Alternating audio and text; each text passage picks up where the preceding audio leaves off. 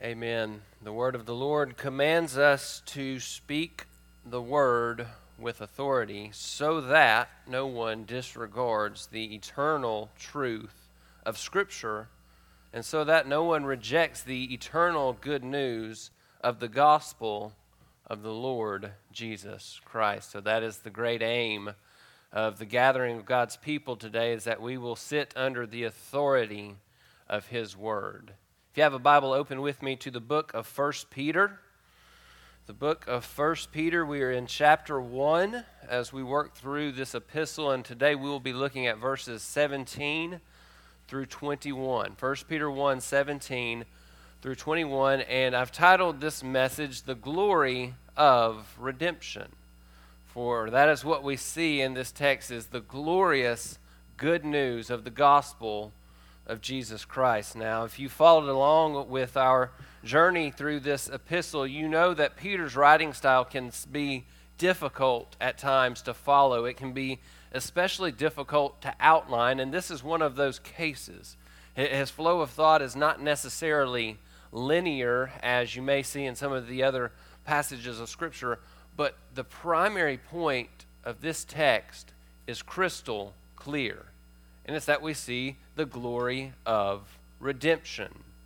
So we want to consider our eternal salvation, that we are redeemed from the Father's judgment by the redeeming work of the Son, by the precious blood of Jesus Christ. That is what we see jumping off the pages of this passage. So with that, we want to come to our text and read it and then ask the Lord's blessing on our time. I'll ask that you now stand with me, if you are able, as we want to show honor and reverence to the Lord's word as we read it. 1 Peter chapter 1, verse 17, this is the holy, inspired word of God. If you address as Father the one who impartially judges according to each one's work, conduct yourselves in fear during the time of your stay on earth, knowing that you were not redeemed with perishable things like silver or gold from the futile ways of life inherited from your forefathers, but with precious blood, as of a lamb unblemished and spotless, the blood of Christ.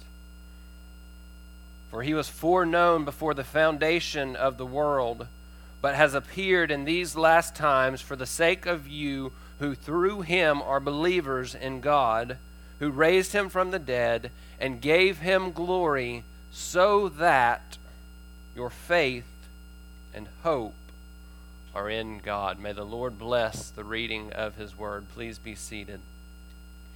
And let's go before the Lord now in prayer. Father, we come to your throne of grace now, acknowledging that you are holy, holy, holy. For nothing can compare to the glory of our great God in heaven. You've created all things, the sun, the moon, the stars, every universe, every molecule. The whole earth is telling of your glory and your power and your wisdom. But Lord, we must also acknowledge that your glory and your power and your wisdom are revealed to us in the pages of Scripture. Lord, your word is powerful, it is active, it is living, and it is sharper than any two-edged sword. And we pray and we ask that it would cut our hearts. Lord, that we would be laid bare before you and that you would root out any and all sin in the deepest and darkest corners of our hearts. I pray, Lord, that if there are those here today who do not know Christ as Lord and Savior, I pray, oh God, that today would be the day of salvation, that you would open blind eyes, that you would bring to life dead hearts, that you would breathe the life of the Holy Spirit into those who do not know Christ, granting them faith and repentance and eternal life with you. Lord, for those of us who are in Christ, how greatly we need your help. We are desperately dependent on your Holy Spirit to move among us as we study the truth of your word. Lord, for all the power and the wisdom of men will fail utterly when it comes to the transmission and the understanding and the application of the truth of your word. We can put all of our effort, all of our energy, all of our dedication, and all of our devotion into learning and knowing and understanding your word. But if we do that apart from the work of your Holy Spirit, all of that striving is in vain. So, Lord, I pray that you would open our eyes, that you would give us ears to hear, that you would give us humble and eager and ready hearts, Lord, to be ready to receive and apply the truth of your word. Lord, our Savior prayed that you would sanctify us in the truth, for your word is truth. And we echo that prayer of our Lord and Savior. Would you please, God, sanctify us in the truth? Would you show us a deeper view of Christ, our Savior?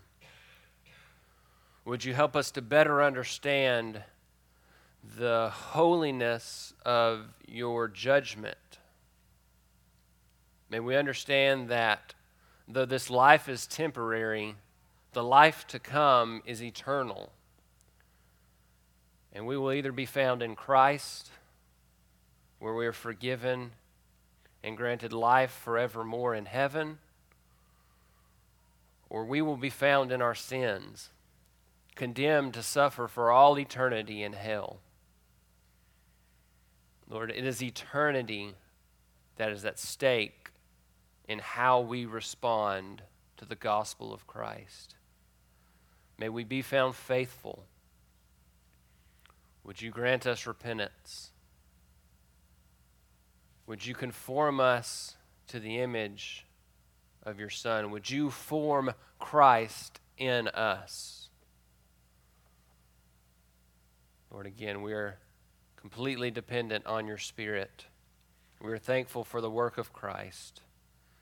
And we pray all these things, indeed, in Jesus' name. Amen.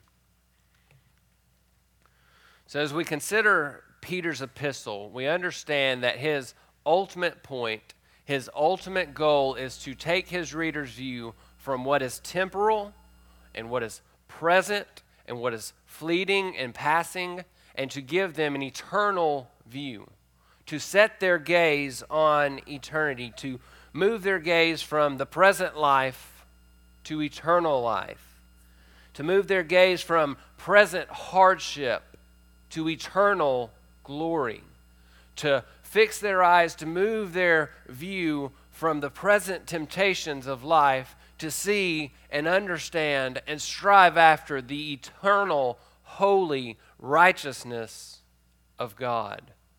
That is the thrust of this entire epistle, and as that is Peter's goal, what he does in the text before us today is show us the good news of Christ. He shows us the precious value of the blood of Christ poured out on the cross, given for many for the forgiveness of sins. Peter's exhortation here is to move the readers and to move saints from a certain way of life to obedience and to reverence, to a reverent fear of the holy God who has called them out of darkness and into his marvelous light. Ultimately, we could set this forth as our kind of primary focus, the primary exhortation of this text, and that is with faith and hope in the precious and redeeming blood of Christ, we must conduct our lives in reverential fear of the Lord. With faith and hope in the precious blood and the completed work of Christ, we then are to respond by conducting our lives in reverential fear of God. One of the great foundations, one of the great roots and causes and drivers of obedience of the Christian is to consider the cost of our redemption. The cost of our redemption being the blood of Christ poured out at the cross, Christ paying for each and every sin of each and every one of the elect saints of God. All of your sins before salvation and all of your sins after salvation were laid upon Christ at the cross. If you are redeemed, or if you will one day be redeemed, every sin of your life was paid for by Christ. And the preciousness of that blood poured out on the cross should drive you to devoted obedience. It should also drive you to reverential fear of the God who poured out that wrath on his one and only begotten and beloved Son. So as we look to this text again, it's one of those where it's hard to move in a straight line from verse 17 in a straight line to verse 21. So we're going to kind of move around a little bit in this to see the Father's impartial justice. Then we want to see the Son's redeeming work. And then we'll come back to the end of verse 17 and see the believer's devoted response. So we begin with the Father's impartial justice, beginning in verse 17. Peter writes, "If you address as Father the one who impartially judges according to each one's work." We can stop right there. Peter begins with this idea of showing God's justice and showing that God is the standard creator and he is the standard enforcer, if you will. The Lord will judge each one, as the text says, according to your work. And we'll break that apart in a few minutes to make sure that we don't get out of balance in our understanding of what our works play into our salvation. But the first thing we must pick up is to understand this idea that while God is, yes, indeed, the judge, he is also the one who creates the law by which he judges. As Americans, we understand this legal system where there's a separation of powers. Right? You have one branch of government that writes the laws, one that enforces the laws, and one that judges whether or not those laws are indeed constitutional. And that's a good design for a legal system that is designed by sinful men and implemented by sinful men. But such is not so in the economy of God. Because God is holy and just and all-knowing and all-wise, and so he therefore creates the standard by which he judges. All justice is wrapped up in the person of God. Only God has the authority to define and to enact justice. No ideas of men can change or alter justice. If we add adjectives to justice, we are being unbiblical because there's one type of justice, biblical justice. Justice that is enacted under the authority of God. And the Lord shows us that justice through his word. So the immediate context then of this letter is helpful because we must understand what is that standard. If the Lord creates the standard whereby he judges all people, what is that standard? What must we attain to be pleasing to God? Consider the text we studied last week, verses 15 and 16 of this very chapter.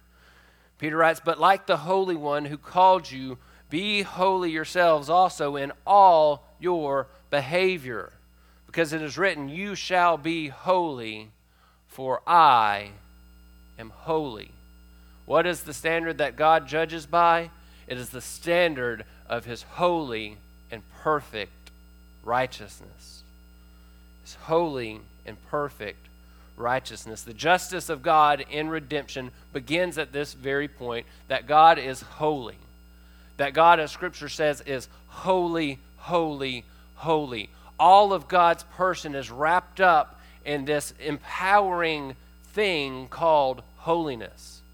His righteousness is holy. His mercy is holy. His wrath is holy. His patience is holy. God is holy, and that holiness is how He judges us, every person.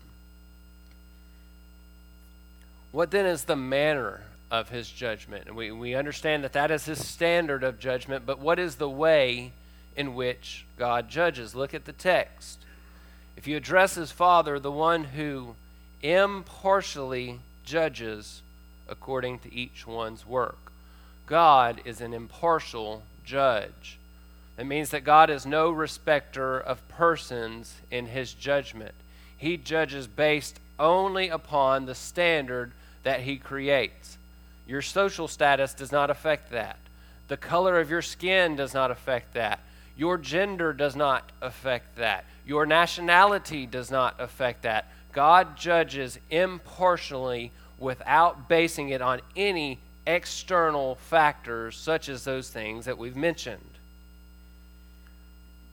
Rather than judging based on externals, how does the Lord judge? Scripture tells us, 2 Samuel 16, verse 7, says He does not look at the outward appearance, but the Lord looks at the heart. The Lord looks at the heart. The Apostle Paul would have something to say about this in Romans chapter 2. Romans 2, verse 2, he says, "We know that the judgment of God rightly falls upon those who practice such things." Literally, that could be rendered, we know that the judgment of God according to truth falls upon those who practice disobedience and unrighteousness. God judges perfectly according to His standard of truth. There's no measure of men that can be applied to the standard of God's judgment. God is the only judge. The Lord judges based on facts rather than based on feelings or emotions or any other such thing. The Lord judges on truth. John Calvin said about this, "The meaning is that we by no means discharge our duty towards God when we obey Him only in appearance." He continued, "The Lord is not a mortal man whom the outward appearance pleases, but He reads what we are inwardly in our hearts. He not only prescribes laws for our feet and hands, but He also requires what is just and right as to the mind and the spirit. The Lord requires clean hands and a pure heart." Psalm 24, "Who may ascend into the holy hill of the Lord? He who has clean hands and a pure heart." That is the means of God's judgment. So that's the application here. When we think about God as an impartial judge, we have to understand that it's not just what we do externally that grants us or wins us or earns us favor with God, because God will look impartially at the heart. We go as far as to say that true godliness begins in the heart. The heart is the root of true godliness. If you desire sin, even doing the right thing is still sinful. Your heart must be changed. You say, how do I do that? What do I do to change my heart? I have all these sinful desires, but I am new in Christ. What do? You lay those at the foot of the cross. You beg the Lord to remove those temptations. You get on your knees in prayer. You go before the Lord. You open up His book, the Holy Scriptures, and you read and you read and you read and you pray and you pray and you pray and you ask and you ask and you ask that the Lord would remove those sinful desires. And if you are in Christ, He will answer that prayer, because He judges impartially. He judges according to the heart. And if He judges according to the heart, He must then empower us to be transformed. And that comes through the Holy Spirit and through the working of His holy word. So it's not the external that matters. It's the heart. The Lord judges impartially by looking at the heart. But the text goes on. There's this kind of guardrail or this balance that we see as Peter continues. If you address as Father, the one who impartially judges, how? According to each one's work. The Lord is no respecter of persons. He does not show preference or favor to anyone, but he judges according to your work. He judges according to your work. That's the biblical safeguard here as we think about God judging the heart. This is the safeguard to this unbiblical notion that is so prevalent in our day, where somebody will say, well, I'm just a sinner. I'm a sinner saved by grace, and I'm just going to sin. That's so common. That's so prevalent in modern day evangelicalism, and it's unbiblical because the Lord judges each one impartially according to your works. That means that if you claim the name of Christ, yet live like a rebel to the truth of God's word, you are revealing that you are not in Christ. We can say that on the authority of Holy Scripture. We understand we're not saved by good deeds. If you are not in Christ, all the good works that you could ever do are but filthy, dirty, nasty rags before God. They are polluted by sin. They are stained by sin, and they cannot please God. But the Lord is pleased by the obedience of his people. We are to give of our lives as a pleasing sacrifice, an acceptable service of worship to him. The Lord is pleased by the good works of his people, and he will judge you according to his standard. If you claim the name of Christ, yet live as one dead in sin, you prove to be one who is dead in sin. So this justice of God could really be very bad news. We consider that God judges impartially based on our works and our deeds. And anyone in this room who is being honest would say, if the Lord is judging me solely based on my works, I'm hopeless, I'm helpless, and I'm doomed for hell. And that is true. If the Lord judges you based only upon the good that you are able to do, you will spend all eternity in hell. So secondly, then, let's consider the other side of that. Let's consider God's justice as good news, and that is because God's justice was poured out upon his Son, Jesus Christ, in your place and in my place. So let's consider the Son's redeeming work in verses 18 through 20. Peter writes that there, knowing that you were not redeemed with perishable things like silver or gold from your futile way of life inherited from your forefathers, but you were redeemed with precious blood, as of a lamb unblemished and spotless, the blood of Christ. For he was foreknown before the foundation of the world, but has appeared in these last times for the sake of you. So again, we're not taking a completely linear path because we have to come back and look at the end of verse 17 in a few moments. But to stick with this idea of God's redemption, we're going to look at the Son's work in redemption here. And even there, we're going to flip the verses around. We're going to start at verse 20 where we see that Christ was foreknown by the Father to be the Savior and Redeemer. For he was foreknown before the foundation of the world, but has appeared in these last times for the sake of you. The work of Christ was not a reactive response to sin.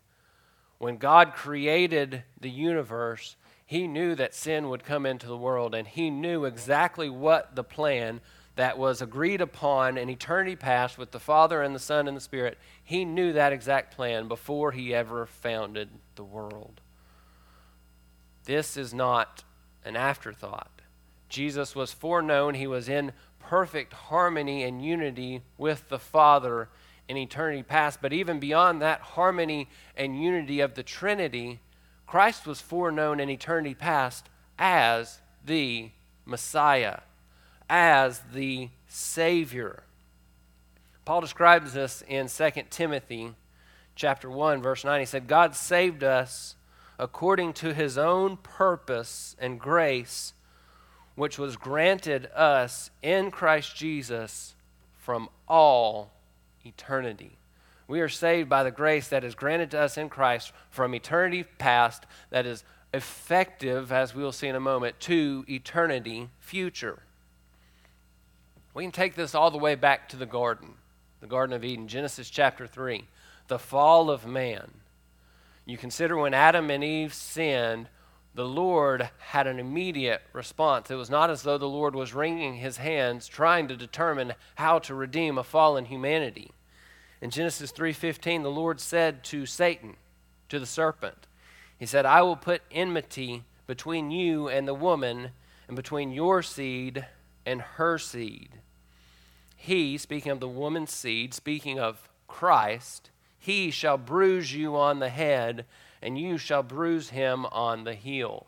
Even at that point, immediately following the first sin, the Lord knew that Christ would crush the head of the serpent. It was foreknown from the foundation of time. It was God's eternal plan. But that was an eternal plan that was brought to fruition in space and time. Peter says that Christ has appeared in these last times for the sake of you who would believe. Hebrews 1 tells us that in these last days, the Lord has spoken to us in and through and by his Son. Before Christ came, he spoke by the prophets. But once Christ came, all things came to their fulfillment in the plan of redemption in this space and time, and the Lord has spoken to us by his Son. This plan was once a mystery. The prophets prophesied. They were forth-telling. They were telling of the future of the coming Messiah. It was a mystery, not fully understood, but it's a mystery that is revealed fully in Christ. God executed what he had decreed. What was once not fully understood, he brought to full, clear understanding in the person and the work of Jesus Christ. And this is one of the wonders in living in the time that we do. You consider these Old Testament saints. They looked forward to the coming of Christ. They did not know the fullness of what would happen and how the Lord would bring about his plan of salvation. They knew there would be a Messiah. They knew that he would save his people from their sins, but they didn't know the fullness. But dear friends, we do. We know the fullness of God's entire written revelation. Scripture contains everything that we need pertaining to life and godliness. All that you need to walk in a holy way with your God is revealed in Scripture and applied by the Holy Spirit. So Christ was foreknown before the foundation. He appeared in these last days for the sake of you. And now we, as the saints of God, go forth and live in a way that pleases God because we have the whole summation of God's truth. We have all that we need to walk with our God. We are, friends, hear this, we are without excuse. We're without excuse when it comes to having a dull heart or a dull mind. You have the revealed truth of the glory and the work of Christ. So that leads us back to verses 18 and 19, where we see this contrast of the preciousness of the blood of Christ versus these imperishable things like silver and gold. Peter says, you know that you were not redeemed with perishable things like silver or gold from your futile way of life, inherited from your forefathers, but you are redeemed with precious blood, as of a lamb unblemished and spotless, the blood of Christ. So consider here the contrast of the passing nature of these things. Peter describes this idea of silver and gold, things that are imperishable, or things that are perishable, things that could fade away, that could be destroyed, that will not ultimately last. However, the blood of Christ is precious. It is eternal. It will never lose its power. The blood of Christ is powerful to save everyone whom the Lord chooses to save. The work accomplished by the shedding of the blood of Christ at the cross was effective, and it is eternal.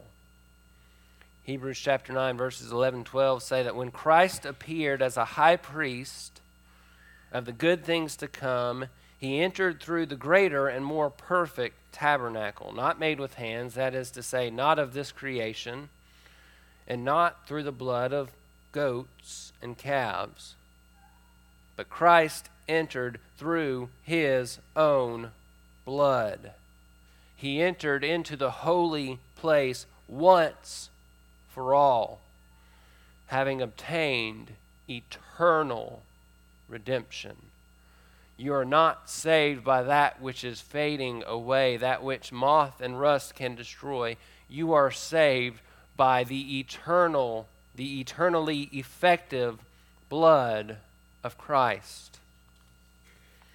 There's another contrast when we consider what Peter says here, how he describes the blood of Christ, and that is to consider the value of these things, the nature of these things. You're not redeemed with perishable things like silver or gold, but with precious blood. Silver and gold are metals with impurities.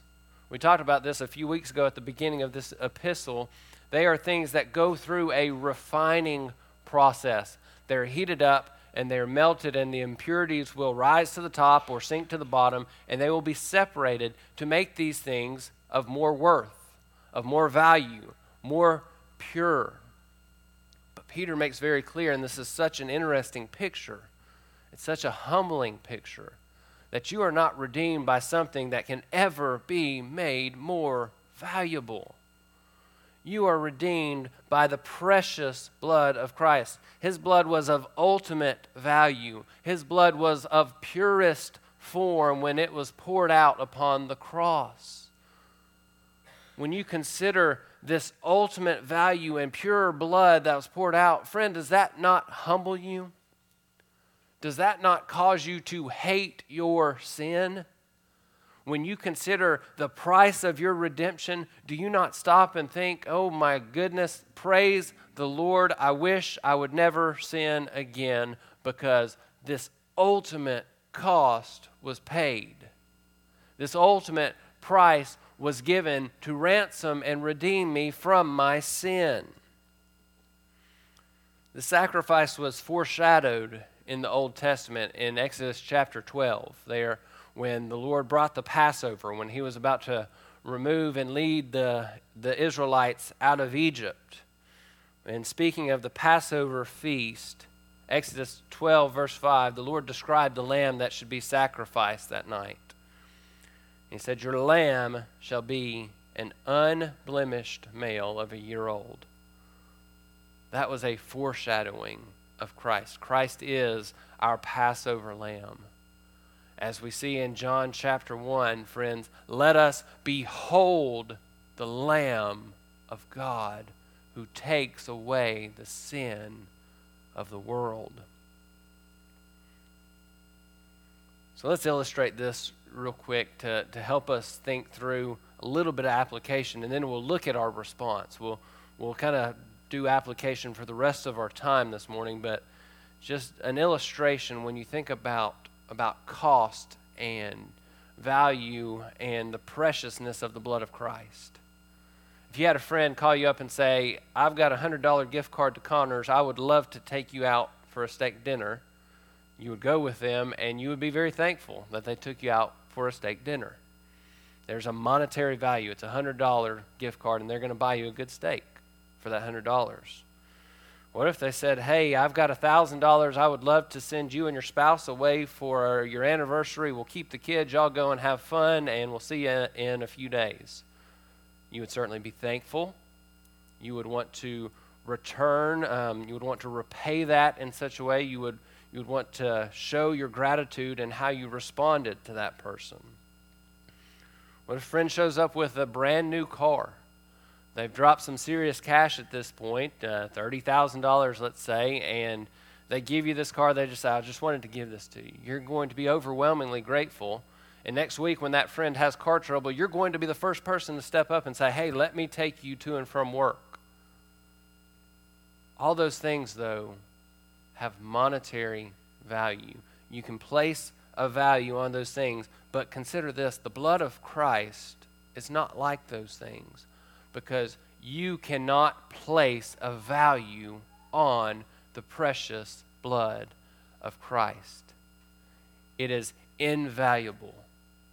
We cannot comprehend the cost that was paid for our sins, and therefore our response of devotion and obedience and the sacrifice that we should willingly and joyfully and thankfully give should match the cost that was paid. Now, we can never match that cost, but we sure should strive after such. There's no limit to the worth and the value of the blood of Christ, but he poured it out at the cross so that you could be forgiven of your sins.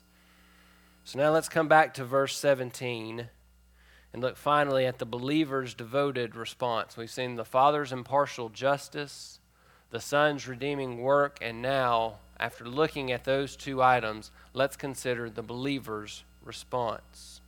Particularly, we'll look at the second half of verse 17.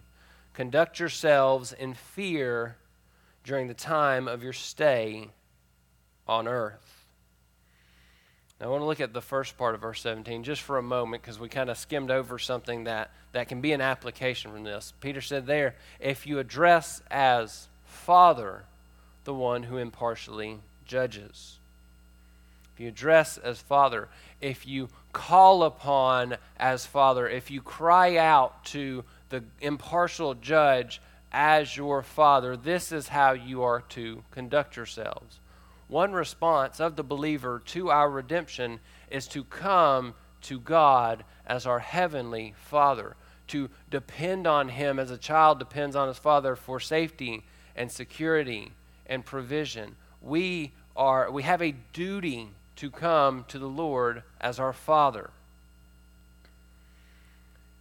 We're joined to and united to God through Christ, as a son is joined to and united with his father through birth. So now let's turn our attention to the main idea here. Conduct yourselves in fear. Conduct yourselves in fear during the time of your stay on earth. Now, when you look through Scripture, there are various words used for fear or reverence, and they can kind of have some different meanings. We can get some different ideas as we look at those, but the Greek word here is the word phobos, where we get the English word phobia. So we kind of understand that. You would probably hear that and think of kind of a paralyzing type of fear. But it's a term that's used in a few different ways in Scripture, and we're not going to take the time to read these passages. You can note them down if you want to read them later to get an idea of how this term is used. You can look at 2 Corinthians chapter 7, verse 1. Ephesians chapter 5, verse 21. Philippians 2, verse 12. Then a couple here in 1 Peter 3, verse 2, and 1 Peter 3, verse 15. You can read those and kind of get an understanding of what this term is speaking to in this context, but I'll give you kind of a summary idea. Ultimately, what Peter is writing of is not a paralyzing fear. It is a reverential fear that a believer has for the holy God of the universe. So it's not a paralyzing fear where you are cowering before a cruel and wicked dictator, but it's that reverential fear where you are kneeling before the King of Kings and the Lord of Lords.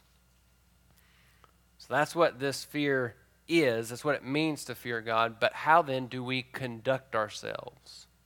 How do we conduct ourselves in fear of the Lord? I want to kind of run through a few scriptures that have this idea and think through about 4 ways that we can apply the idea of fearing God, conducting ourselves in fear of God. Firstly, there's Psalm chapter 2. Psalm 2, verse 11. We are commanded to worship the Lord with reverence. Worship the Lord with reverence. Consider Leviticus chapter 10, verses 1 through 3, the story of Nadab and Abihu, the sons of Aaron, who came before the Lord and offered him a worship that was strange fire. And what did the Lord do? He struck them dead immediately because they offered strange fire to him. And the Lord concluded that section by saying, "By those who come near me, I will be treated as holy, and before all the people I will be honored." I will be treated as holy, and I will be honored. We're to worship the Lord in reverence. To worship the Lord in reverence is to worship Him according to the truth. To worship Him as He commands and as He instructs in His Word. This does not mean we twist and pervert the Word and use obscure references to justify some form of worship, but rather we form our doctrine of worship by the whole of Scripture, and we worship God with reverent hearts. Proverbs 28, verse 14 is instructive as to how we might conduct ourselves in fear before God. It says, "How blessed is the man who fears always, but he who hardens his heart will fall into calamity." You see the contrast, right? How blessed is the one who fears, but the one who hardens his heart will fall into calamity. How do you conduct yourself in fear of the Lord? You walk in reverent humility. You understand that God is God and you are not, that you are His creature. You are a sheep in His pasture. You live within the fencing bounds of His words as His sheep. And you do what He says. You walk humbly. You do not answer back to God because God is high and exalted. He is above us. He has all authority. Hebrews 12:28 says, "Therefore, since we receive a kingdom which cannot be shaken, let us show gratitude, by which we may offer to God an acceptable service with reverence and awe." We've received a kingdom that cannot be shaken, so let us show gratitude, by which we offer to God an acceptable service with reverence and awe. The fear of the Lord is evidenced by this service, this grateful, overflowing with gratitude service of thanksgiving to the Lord, whereby you obey Him. You give of your life as an act of worship in pure obedience. And you do so with a thankful heart. You are overwhelmingly grateful that you get the opportunity to obey God. You are commanded to obey, but you are able to obey. You can obey and you must obey. That is how you conduct yourselves in fear. Lastly, consider Paul's words in 2 Corinthians chapter 7. I'm going to read from the ESV on this one because it brings a little clarity to what Paul writes. He said, "Beloved, let us cleanse ourselves from every defilement of body and spirit, bringing holiness to completion in the fear of God." Again, let us cleanse ourselves from every defilement of body and spirit, bringing holiness to completion in the fear of God. That is the most all-encompassing of these commands, that we cleanse ourselves, that we are purged of our every iniquity, so that God's work of making us holy may be brought to completion. And we do that, the text says, in the fear of God. Strive to be pure and holy because you fear God. So what does it mean to conduct yourself in fear? You worship with reverence. You walk in humility.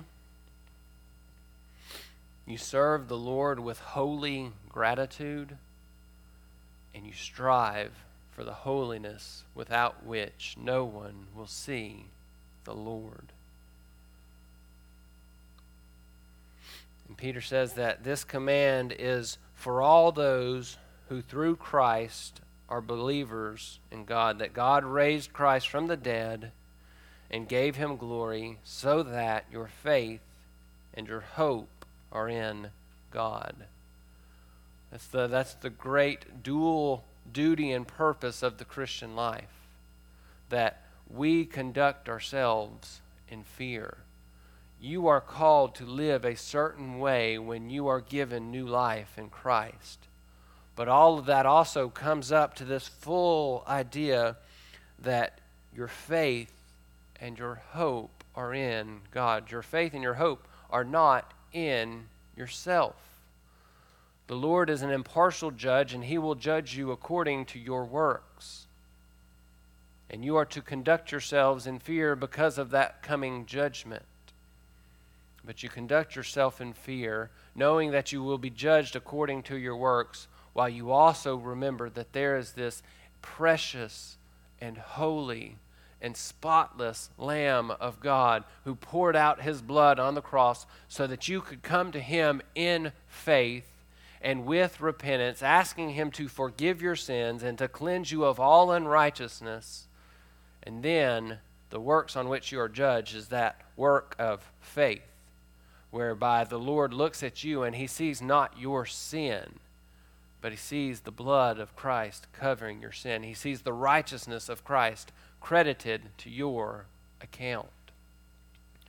So, dear friends, conduct yourselves in fear. Know that you were redeemed from your former way of life, not with perishable things like silver and gold, but with precious blood. The precious blood of Christ, the Lamb who was unblemished, who was put to death on the cross, but then raised by the glorious work of the Father, resurrected from the dead, ascended to glory, who now sits at the right hand of God, making intercession on your behalf. If we sin, 1 John 2 says, we have an advocate with the Father, the Lord Jesus Christ. Conduct yourselves in fear.